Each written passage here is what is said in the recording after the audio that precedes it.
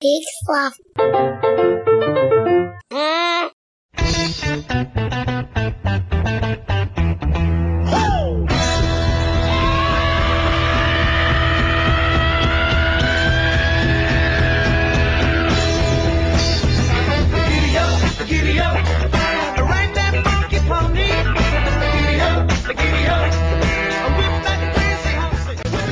This is Hynden Welch, and you're listening to Hobo Radio.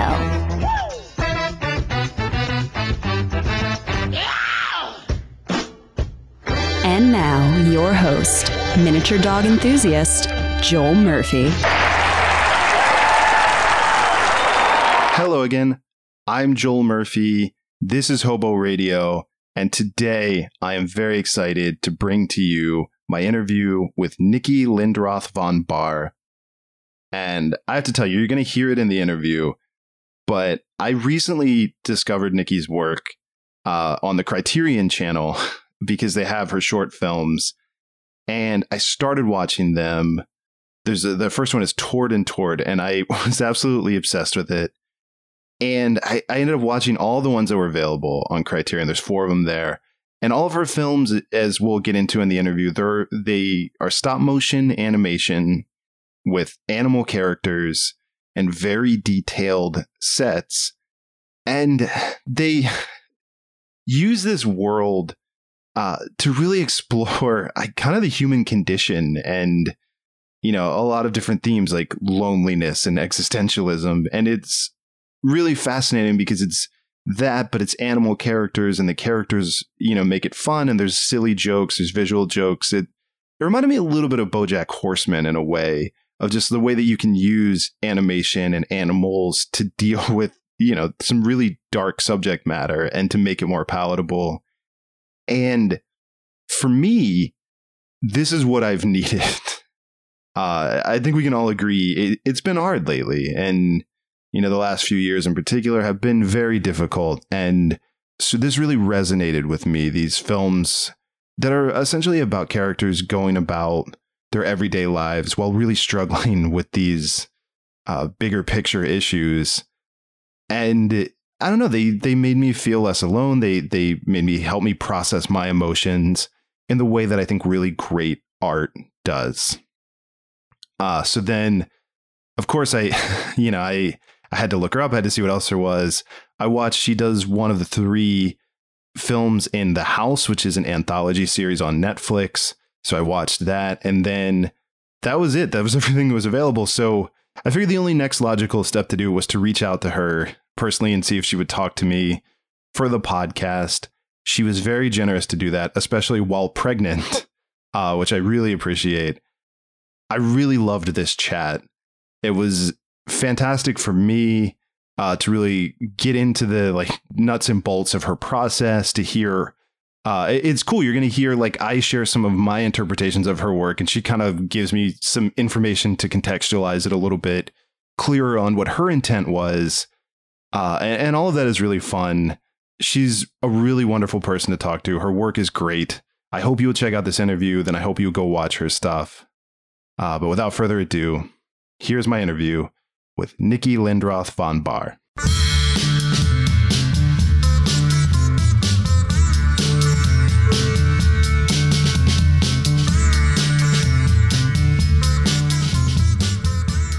You're past the due date, so it's any day now. Well, yeah, not past, but it's it's literally any day. Which you sort of feel in your, you feel it in a sort of bad way. Yeah. Yeah. Well, thank you for doing this, especially under those circumstances. I appreciate it. Well, thanks for having me. Yeah, I'll try not to give birth during our conversation, at least.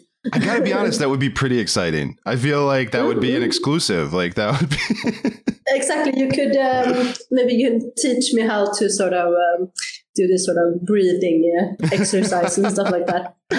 Yeah.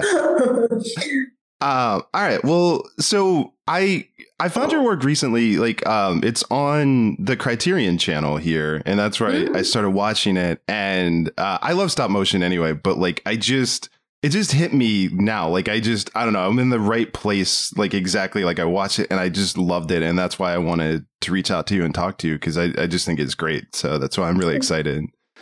Thank you. But I'm curious. So for me, like, I have a very distinct memory of when I was a kid, like watching Nightmare Before Christmas. And then they made this HBO had this like behind the scenes documentary where they showed how they made it, and you could actually see the work, and you could see all the different like faces that they would replace. And so like, I think that's what sparked it. But I'm curious for you, like, was there a moment like that? Was there something that got you interested in stop motion, or where did it begin? Well, I was definitely a big fan of that film. That's a great film. But I think to me, it was maybe more than just being fascinated by animation. I mean, like, of course, like many of us were fascinated by animation when we were kids. But I think for me, it was like I grew up in kind of a sort of artist family, like fine arts. Which was quite, it was a quite sort of loose situation. Like we had many like quite sort of original people hanging around, and so I felt that world, I really wanted to express myself creatively, in some way, but I felt that like working with art in that sense was just a bit too sort of, I kind of missed the lack of routines, and I really wanted to have like a proper job with like deadlines and assignments and things like that. So I studied, actually, what I did was I studied to be a prop maker and like a set designer to begin with. And that's where I sort of, I just became so much in love with, working with my own hands and just being so much in love with like materials. And like, I'm a very sort of tactile person. So I got into like prop making, and also like from making things for stage and films.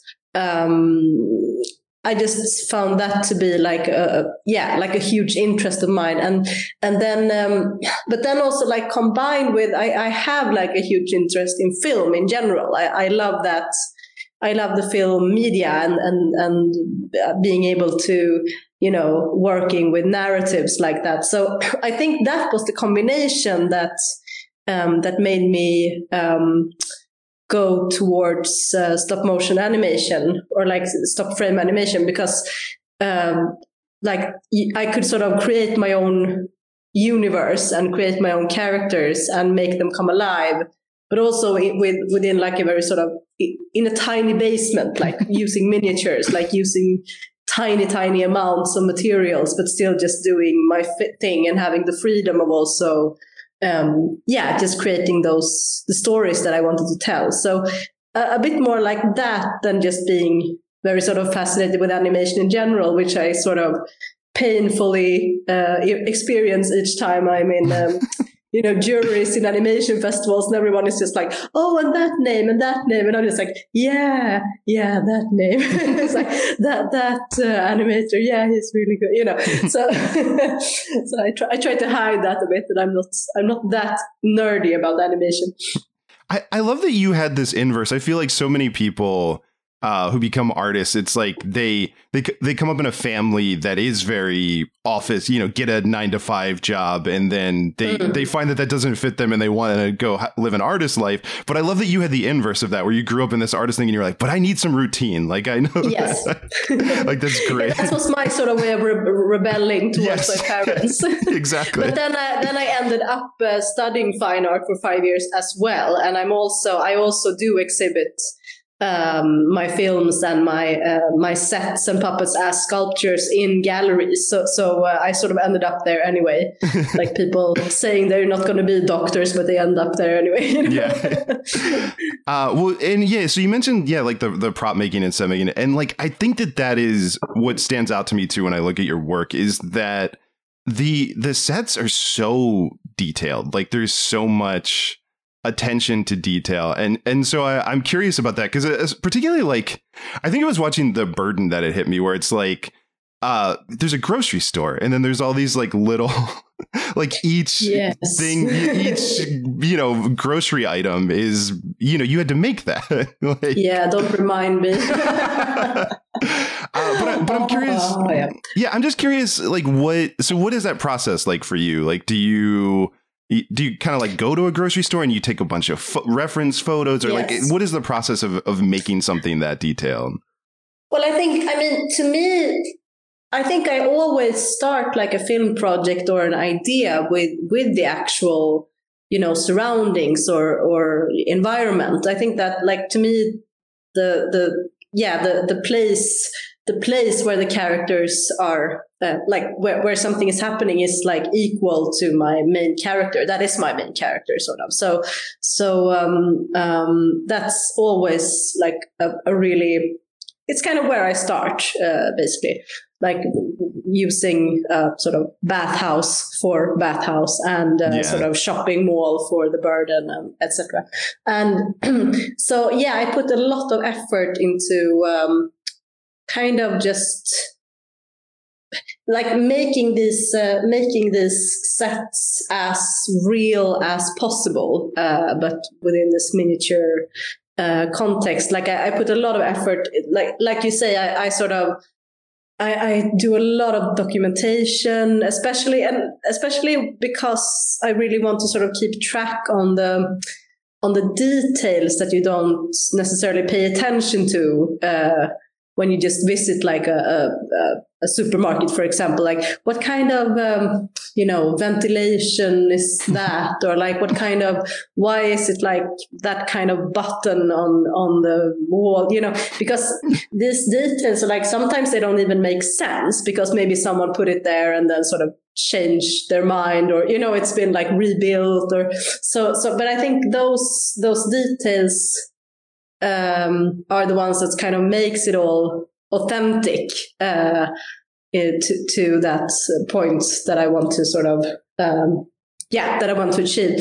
So I mean, I use a lot of I take a lot of photos, and I also like measure a lot. I like a total freak. I was sort of sneaking into different bathhouses here in Sweden, and just like measuring like different like tiles and different, I'm taking a lot of pictures, and I was sort of like thrown out because like you can't take pictures in bathhouses. I'm not taking pictures of naked people. I'm taking pictures of this dirty wall or something.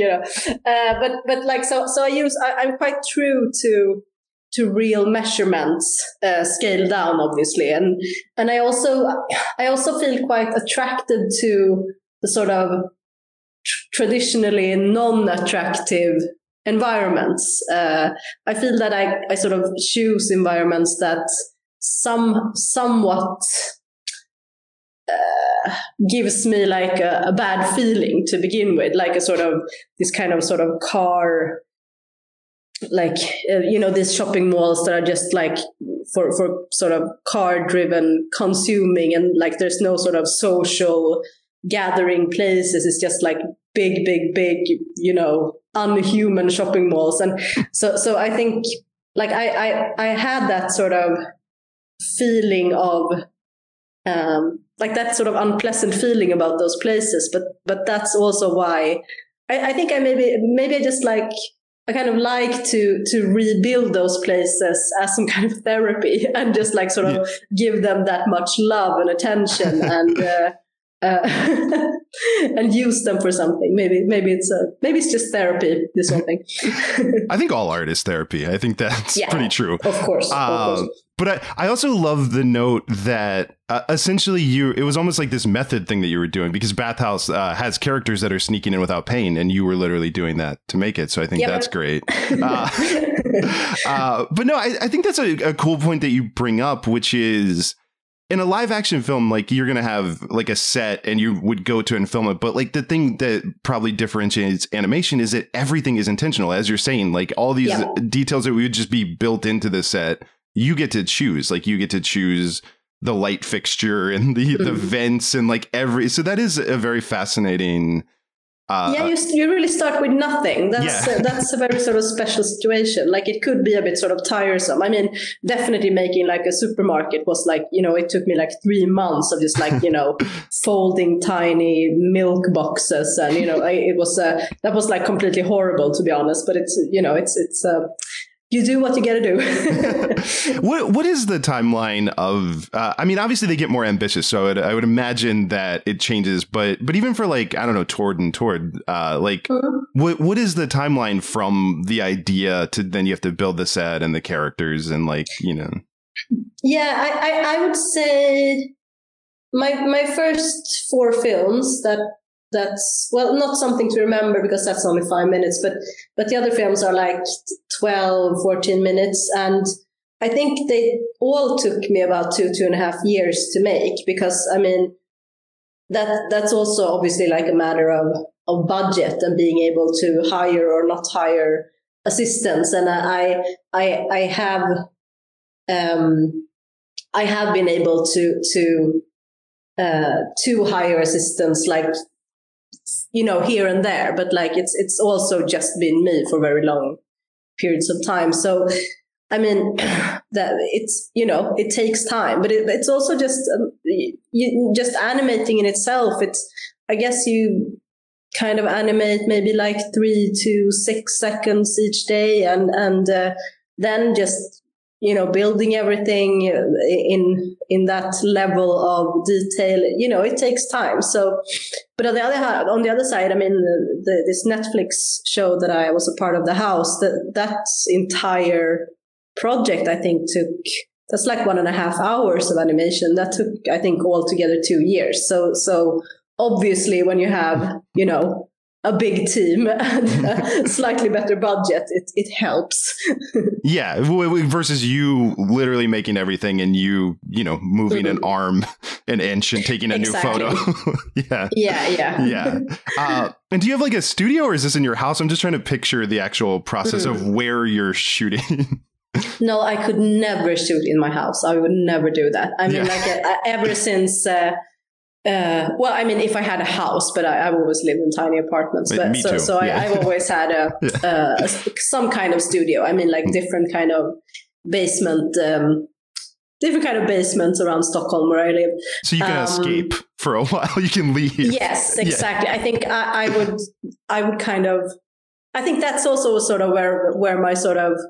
I feel very stressed out about being that kind of artist that just sort of leaves your sort of dining table with just like things and materials. I really want to have a sort of clean space in my head, at least for like a few hours each day. Well, that's the routine part that you wanted. You can clock out and you can go home and leave it. That's really important to me. I mean, like when I was in art school, it was, everyone was just like sitting around in their studios and just like having beers at night and sort of semi-working during the day. But I could never do that. I'm really like, I want this sort of 9 to 5 situation. It's really important to me. But I mean, so I've been kind of prioritizing my own space, even when I didn't have so much money. I think that's like something to prioritize if you have the possibility. Yeah. Yeah. So I'm curious to like your opinion. I know it's always dicey, like to share my interpretation of your work, especially to you. But I think why it resonated with me, and I'm curious your thoughts on this, is like watching it now, like watching these films sort of during COVID and during this like moment in history.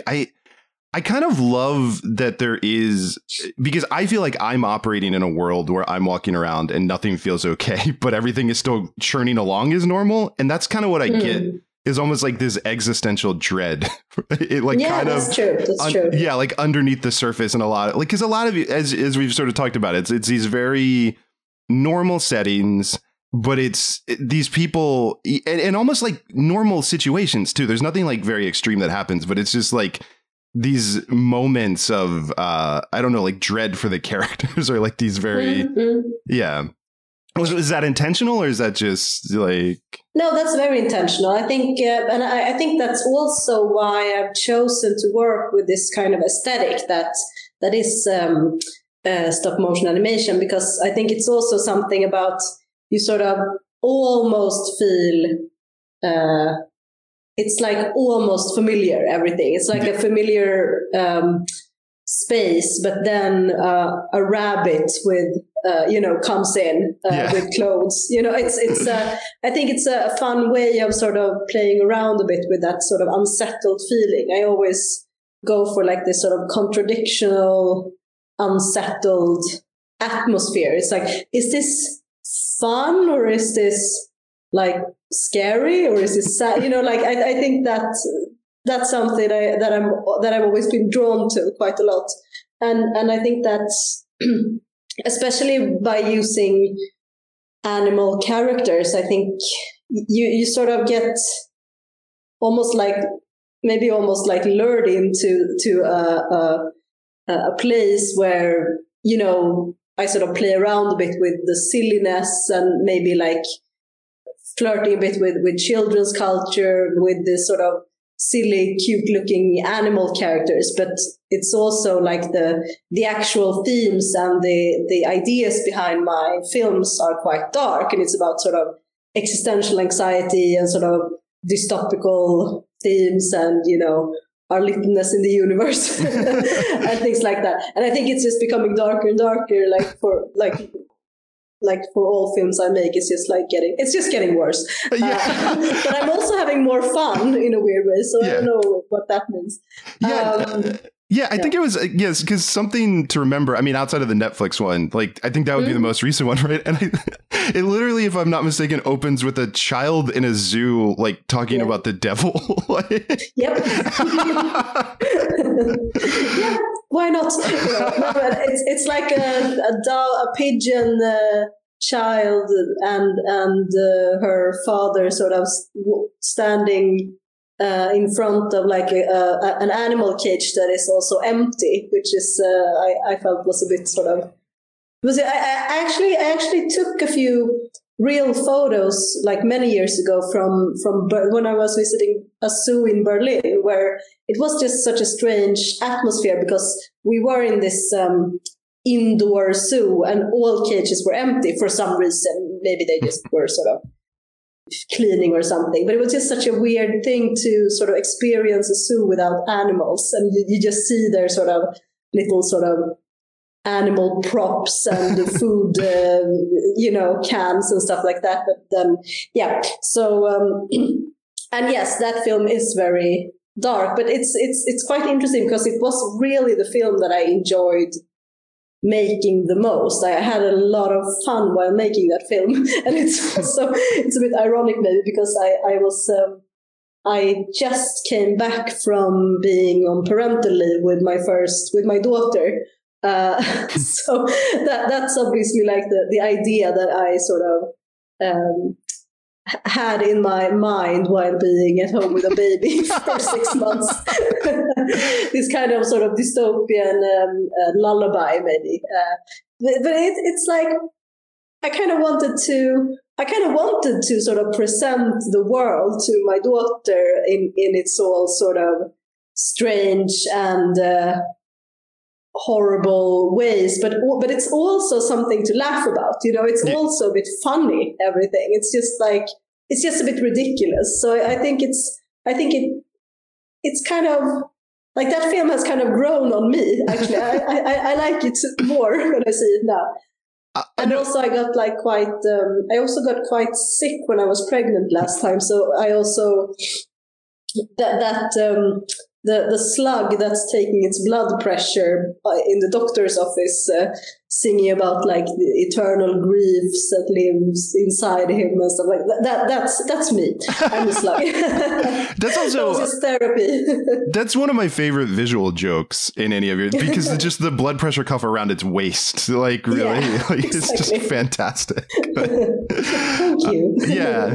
No, I like, it's funny that you say that too, and like talking about your kids, because like I don't know if you were like this, but I was a kid that I had a lot of anxiety, and I And I feel like I would have found your stuff very reassuring as a kid, like, you know, in the same way of like, I don't know if you've seen like Adventure Time or something like that, but there seems like there's more animation now that seems like it's made by people who were anxious, and it's like I sit there and go like, man, I wish I had this stuff when I was a kid. Yeah, maybe that's true. I was very anxious as a kid. I'm a quite anxious person now as well. So I think it is definitely some kind of therapy, and like making this for sure. But I was also very drawn to sort of dark culture, like how dark you could sort of find culture in children's culture when I was little. But it's I think it kind of has its purpose to not be sort of scared to show kids dark sides of, you know, life. I was really sort of fascinated by that, but also maybe because you like when you have like an inner anxiety or something, it could just feel so like maybe you feel really alone with it when you like, yes. Or maybe you kind of like maybe you feel like you're not alone when you experience something like, you know, a film or something that it's that has, you know, darkness in it as a kid. Like it doesn't need to fuck you up, you know. It's the opposite. Yeah, well, I feel like there's this instinct for adults to protect kids because they think they can't handle it, but really, one, kids are way more adaptable than adults, I think, like, and can handle, and two, like, I think if you're a kid and you're anxious, but then no one will engage with you, then it makes you feel worse because it's like, you feel like there's something wrong with you. Like, well, I feel like this and everyone's pretending like I shouldn't feel like this, but I do. Yeah, it's like nothing worse than just feeling sort of isolated with those feelings. I mean, that's the worst. I mean, no matter how old you are. Yeah. Well, and again, to bring it back around to me as an anxious adult, like watching your stuff, I think that is why in this moment, like I said, like with COVID, with everything that's going on, I think that's why, like, I started watching this stuff and I'm like, this is exactly what I need to be watching right now, of just these animal creatures going about their day and they are not all right. And that's like kind of beautiful, but it's still like there's joy and there's silliness and all of that. But no, I love that. So thank you for that. Like that does feel like. Thank you. Thank you for saying that. I think it was quite interesting because I mean, I released that film, I think, just like a couple of months before COVID hit. So I wasn't aware of COVID at all by that time. But I think it was quite interesting because that film actually, even though it was only sort of, you know, touring the festival world online, so that became obviously something else than sort of traveling with your film that I've done before. But it did get quite a lot of attention and a lot of sort of awards and stuff. And I think I think that's all thanks to COVID, to be honest. It felt like, you know, I had so many sort of jury, you know, motivation that was like, yeah, this is just spot on, you know, to like this times and blah, blah. And it's just like, yep. but it's I was right all along. Yeah, you were ahead of that. I think that is for all of us that just constantly live in fear of like this stuff happening. There was that moment of like when COVID hit of like, see, like this is why I've been anxious. But I was also quite surprised that I reacted quite calm to well, that's everything. What I mean because we've been prepping. To a lot of friends that were just sort of freaking out, and I was just like, yeah, but you know, it's not too bad, you know, or I mean, like it's because you've sort of lived in that sort of chaos inside yourself. And then when it actually happens, yeah, but we still, you know, we're alive. It's all good, you know. Yeah, exactly. No, I think like people like us, we were more prepared for this moment because we're always sort of thinking of the worst. No, it could have been way worse, guys. Like, I know this is very bad for you, but like, trust me. That is very interesting. I've been thinking about that. Like it's maybe you sort of gain something from worrying your entire life, at least. I don't know. You're less blindsided, I think, if nothing. Exactly. Well, I do want to talk a little bit more about Tord and Tord because like I'm super fascinated by that one because that was your first like one that you made, right? And it's in some ways very small, but in some ways, like, I don't know, I think that one hits me the hardest, like, because there's just something about it of, and I guess to set it up if people haven't seen it, but it's there's a character named Tord, and he finds out, like, he walks into an apartment because his name is on the apartment, but it turns out his neighbor is also named Tord, and he's sort of mistaken that apartment for his, and they become friends solely based on the fact that they have the same name. And what plays out is, like, we're in his head, he's narrating it, and then they assume that because they have this one thing in common that then they will then that they're the same, basically. And then what it sort of unfolds as them realizing that they've built up this relationship in their head, and they aren't, like, they only really have this one thing in common, and it sort of becomes heartbreaking from that. And the last shot of that, when he realizes that the other Tord has just left, is, I don't know, it's like hauntingly sad, but I love it. Like, it's, I don't know. Yeah, do you want me to sort of add my theory, or would you like to sort of just stay? Because I think it's quite an open ending, and I think it's nice that people have sort of different ideas about this story altogether. I think that's a sort of sweet thing, really. Or I mean, like, it's really nice. But I mean, like, this whole story is. It's actually based quite a lot on it's actually a short story that's made by my friend who's an artist here in Sweden, and which I sort of adapted to a script. But that story is quite it's quite a lot about sort of mental illness and the sort of pre-state to schizophrenia. So it's a little bit about sort of before. Because, like, usually before you get like full on schizophrenic, you sort of start to see like patterns and codes like in your everyday life that are not necessarily there. So to me, it's about, the loneliness of Tord and also like finding a friend possibly that he shares this fascination with codes and with just codes and patterns. So that's a little bit. I mean, it's a quite sort of dark theme, but it's also quite interesting because people do interpret this film in very different ways, and I think it's not. I mean, nothing is wrong. I think it's just really nice.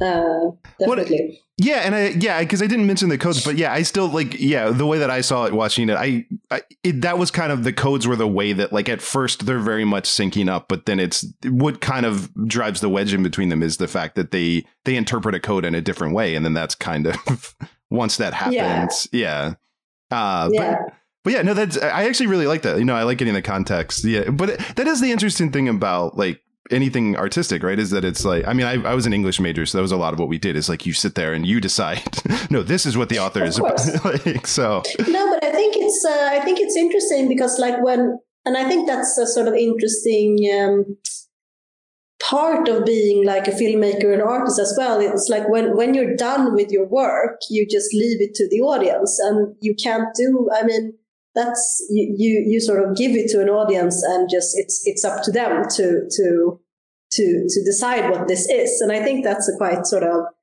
I think it's something sort of healthy, because I do have quite a sort of, I am quite a control freak, but it's something really sort of relieving about just like, okay, now it's not mine anymore. This is yours to sort of interpret.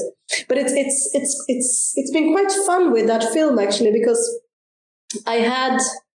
that was my first animated film, and for like, I was really lucky to be quite, I mean, it was quite successful, and it was sort of traveling the world quite a lot, and I came to realize how different audiences were interpreting this film. Because, I mean, when I in Sweden, we have like it's like we have literally sort of no animation scene, no animation business, really. It's just like, it's very, very small, and everything is just made for children here. So I think, like, in Sweden, everyone is just expecting animation to be a part of sort of children's culture.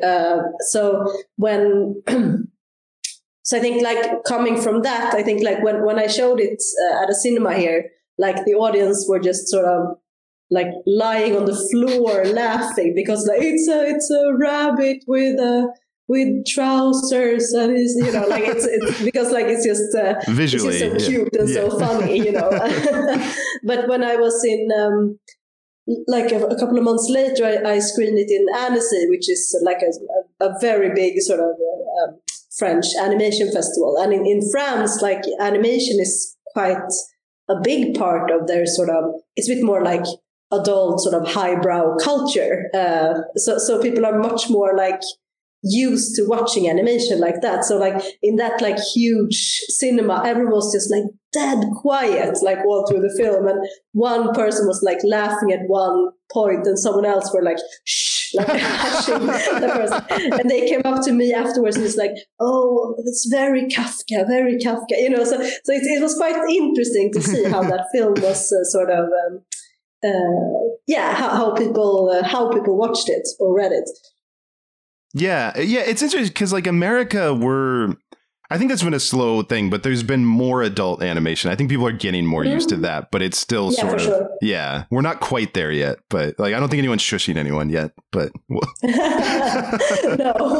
that was a bit extreme, but it's, but I think it's better in Sweden now as well. This was, what was it? It was like over 10 years ago. So I think things have happened for sure. But it is funny because as we said too, like I think there are a lot of jokes in your work too. Like I also don't want, if people are listening to this, to get the impression like I find them very funny as well. Like there's a lot of good. I particularly, by the way, love the fish, like the fish in when they're in like the bathrobes and the the garden, that is funny, you know. But I think I always aim to do something like this film will be even darker, or this film will be even sort of, I'm quite fond of like really sort of dark things myself. I really like sort of Haneke and David Lynch and, you know, like and Lars von Trier and different that kind of those kind of films. But it's like I think it's hard to not just underline the silliness when it comes up. And I think like much of the sort of fun situations, it's not like knee slapper. It's not like jokes, but it's more just, you know, we have a fish in a bathrobe singing about, you know, moving into a hotel because he has such bad skin. So like he doesn't want to hang out with anyone, you know. I think like it's just, it is some kind of humor that I want to keep. I think it's just a part of me. I can't really get away from like I like it dark, but I also like fun. I don't know. But I think there's a brilliance to that too, because I think that everything you're saying, like making it the animals and making it animation, like there's a show here, I don't know if you're familiar with it, but BoJack Horseman, which is kind of, it also is animated. Yeah, I haven't seen too much, but I'm totally aware of what it is. Yeah, yes, of course. But it kind of does that too, where it's like you can lean into the silliness of these are animals and do visual jokes about animals, but then that kind of almost like it tricks people in, like that gets people in the door to then you can explore this stuff that I think if it was a live action film and the poster was like, this is going to be, you know, an examination of like existential dread that people understand, it might be like, I don't want, but it's like you can kind of like explore these darker things and it feels safer somehow, I think. So it is some kind of just silly filter upon it all,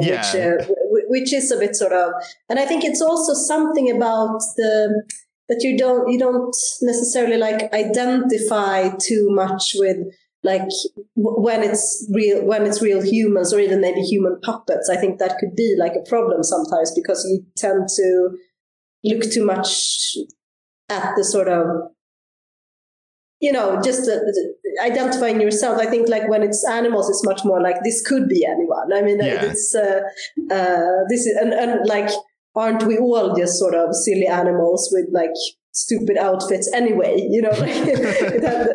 that's just us as well, By the way, sorry, I remembered I wanted to ask you something, and now I remember the question, which was because you mentioned the zoos being empty. And I think that that's very fascinating to think about in a world of animals, of what would have been in the zoo. Like, would it have been animals? Well, for real, I think it was like lions or tigers or something. Or maybe it was monkeys. I don't remember. but I mean, it's just... but I'm just curious what that says about their world. That there are... Yeah. Well... that's a good question, really. But I also I use different like animal species for different films, like sort of different themes. For Something to Remember, I used for my animal characters, I used species that was sort of considered to be pests. Rats and moles and slugs and city doves and animals like that. And for the burden, I actually used animals that are sort of very common in medical experiments. So those fish were actually, so I just had a sort of limited list to choose from. Like, I think that's something that interests me as well, even though it's not like that everyone should sort of get that. It's just for me, basically. But it is some kind of fish that is very common in animal experiments, and I had no idea about that, But it's just fun to sort of challenge yourself in that way. No, I love that, because that's what we were talking about before. That attention to you get to pick every detail. So I love that you're thinking about what the animal represents possibly to the audience. So no, that's a great like added level to that. Well, I mean, obviously, you're getting ready to have another kid. So I understand if the answer is nothing, but is there anything that you're working on now that you want to talk about? Or? Well, I mean, I have a couple of, starts, like very sort of early projects that I hope to sort of get out, like maybe do some pitching with, and so then I can sort of be on maternity leave for a couple of months and just see like if those are sort of catching anyone's attention while I'm away. But it's I have a short film that takes place in an airport that will be some sort of like weird kind of limbo thing with like really sort of weird characters in weird situations. Ends up with a big disaster, obviously, because it's me. But I've been really like fascinated with airports as well. So I think it just feels really right for me to sort of discover that environment. Just a sort of contradiction as well to this sort of lavish like brand boutiques and this like ridiculously expensive smoothie shops, and then you have like this detaining rooms on the bottom floor where you sort of get stuck for hours because you have like the wrong color on your hair, or like it's just am I buying like a Ralph Lauren shirt, or am I getting in some sort of weird prison for like 5 hours? It's just it's that sort of weird contradictory feeling that I'm after. And I'm doing some pitching on like a mini series as well. So we'll see. It's a few things that I hope will happen, but nothing decided yet. You do a lot of, that hits me, liminal spaces, like these sort of, spots that are, transition points. I feel like, yeah. That's true. Yeah. There was one sentence when I went to your website that I read, but I would be remiss to not ask you more about this before I let you go, which is that it mentions that you did costume designing for David Bowie, and I need to know more about that. Yeah. that was exciting for sure. Me and my colleague Niklas Nilsson, we work like quite rarely, but sometimes we work together as a sort of costume designer duo. And we made the costumes for the video Black Star with David Bowie. Oh, yeah. Which one was one of his last videos. Yes. It was like a really very like heartbreaking and strange time, to be honest. It's because like no one really knew that he was that sick. I think he really kept it a secret. That album was kind of his goodbye. I felt like listening to it. And it's so powerful. I mean, and also just, because we of course we interpreted his music and the atmosphere in that video, and it feels really strange to having kind of, what do you say? I mean, we that you sort of gave something creatively into this whole picture that he sort of painted that was actually a goodbye, but you didn't really know it yourself. Yeah. So that it was a very sort of special situation. And, but it was, I don't know what to say about it really. It was a special time. And I mean, also quite sort of filled with panic, because it's it's David Bowie, obviously, and just sort of dealing with that sort of how do I even start with this? He's so, I mean, he's been one of my idols, my biggest idols forever. It's just but also you just need to do it. You just need to work. It's So it was a lot of anxiety for sure, but I think it turned out pretty good. Was there a lot of direct contact with him? Were you communicating back and forth with him, or were there sort of in between? It wasn't too. It was a bit. I mean, we did go to New York for but I think it was only a day where he was filming. But then most of the video was made in Romania, actually. So that's the biggest. And we did some back and forth on email and stuff like that. So it's but it's I don't know how much I'm I sort of signed so many NDAs, so I'm always well, I almost sweaty by just thinking about that. but yeah, something like that. But no, he was quite private, for sure. But that's such a cool experience. No, I'm really glad that you got to have that experience, because that is a lovely thing. I think we're all for people who really love David Bowie, that you got to be some part of this goodbye thing. It's such a wonderful honor, especially when knowing what to happen after, it's because it was just it was a fantastic experience, even though it was also very sort of emotional and terrifying in some ways. Well, is there anything I have not mentioned that you want to mention, or anything I haven't asked about?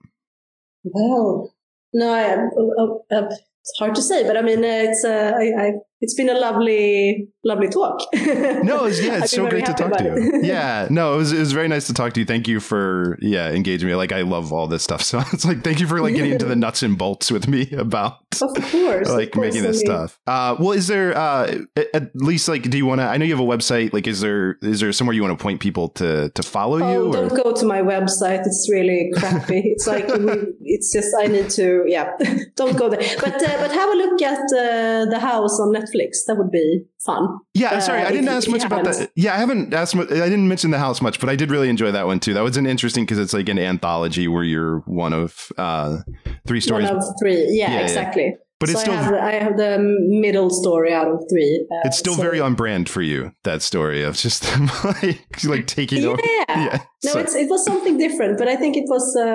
I had a lot of fun, and I mean, I think it's also, it was really interesting to make something a bit longer and a bit more, less sort of fragmental, or how you say it, a sort of more a real story with a sort of main character, which is played by Jarvis Cocker, which was really fun for me as a sort of Britpop nerd from the 90s. So it was fun. Yeah, so have a look at that if you want to. And also, I guess the Criterion Channel has everything except I have not seen One Night in Moscow. That's the only one of your films that I can't find. No, but that's it's not an animated film. It's a really crappy sort of marionette kind of film that was really just a sort of it's an exam work from way past, so you don't get to see it. Sorry. Okay, well that's the only one missing on my Letterboxd account. I now have all of your films, like I've seen them except that one, so that's going to be the missing. Maybe I'll share it secretly with only you, but it's okay. not. It's nothing to speak about. I'm just a completionist. I need to be done. Yeah, okay. You have your list. Yeah. But no, this is so much fun. Thank you so much for doing this. I really appreciate talking to you. Me. Yeah, and congrats on the baby. Like that's very exciting. Yeah, fingers crossed. But yeah, should be fun. All right, awesome. No, thank you so much.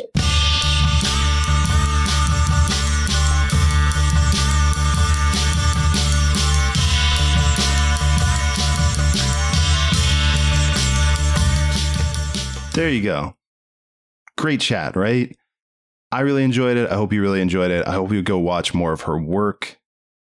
If you enjoyed that interview, if you want more Hobo Radio interviews like it, there is a bunch to choose from on hobotrashcan.com. If you're a fan of animation, I've interviewed Chris Parnell. I've interviewed Justin Roiland. You can check those out. I also have a really great chat that was really wonderful to me with Paulino Garcia, who was an animator for Disney during their sort of that wonderful period of animation when they were doing Little Mermaid and Lion King and Aladdin. So you can check that out. I've interviewed Gray Delisle Griffin, who's a prolific actor who's voiced a ton of characters, including stuff in Scooby-Doo. You can check that out. I've talked to Hynden Walsh, who voices Starfire on Teen Titans Go. Just go check it out. There's really great stuff. I promise you'll enjoy it. And, do all the things that you do, like, subscribe, all of that stuff. Tell your friends about the show. It definitely helps. But that's going to do it for us this week. Thank you so much for listening. And remember, question everything.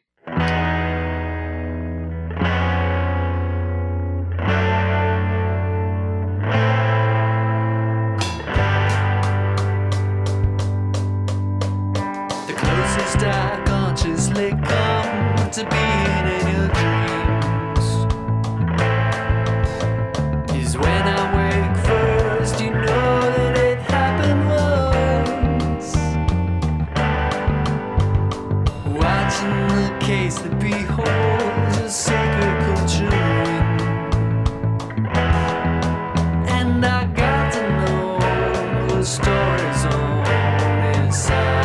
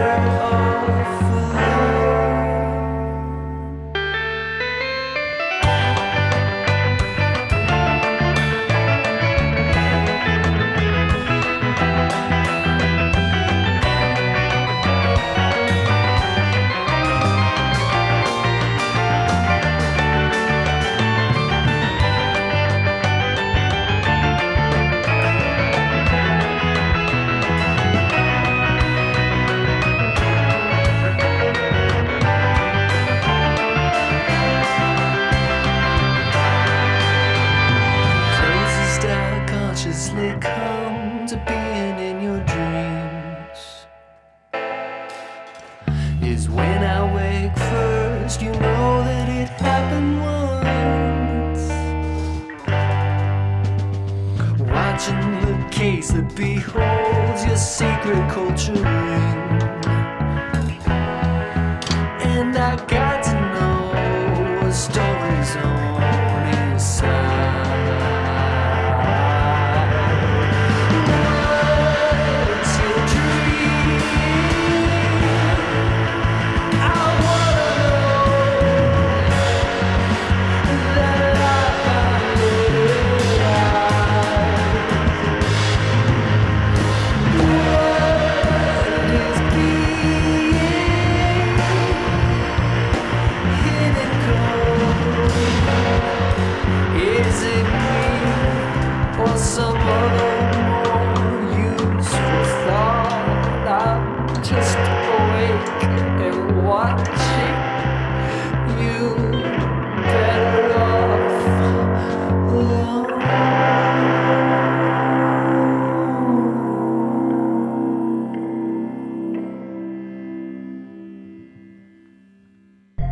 Hobo Radio is a production of HoboTrashCan.com.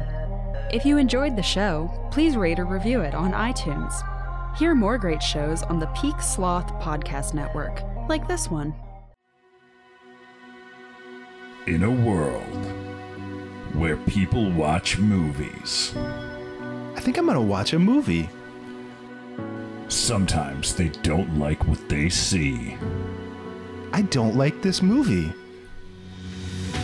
but sometimes they look for the silver lining. Wait a second. I like this part of this movie. Joel and Andy do that work for you. The Silver Linings Playback. I like this part of this podcast where they tell me the part of the movie I like. Every Monday on the Peak Sloth Podcast Network or wherever you get your podcasts.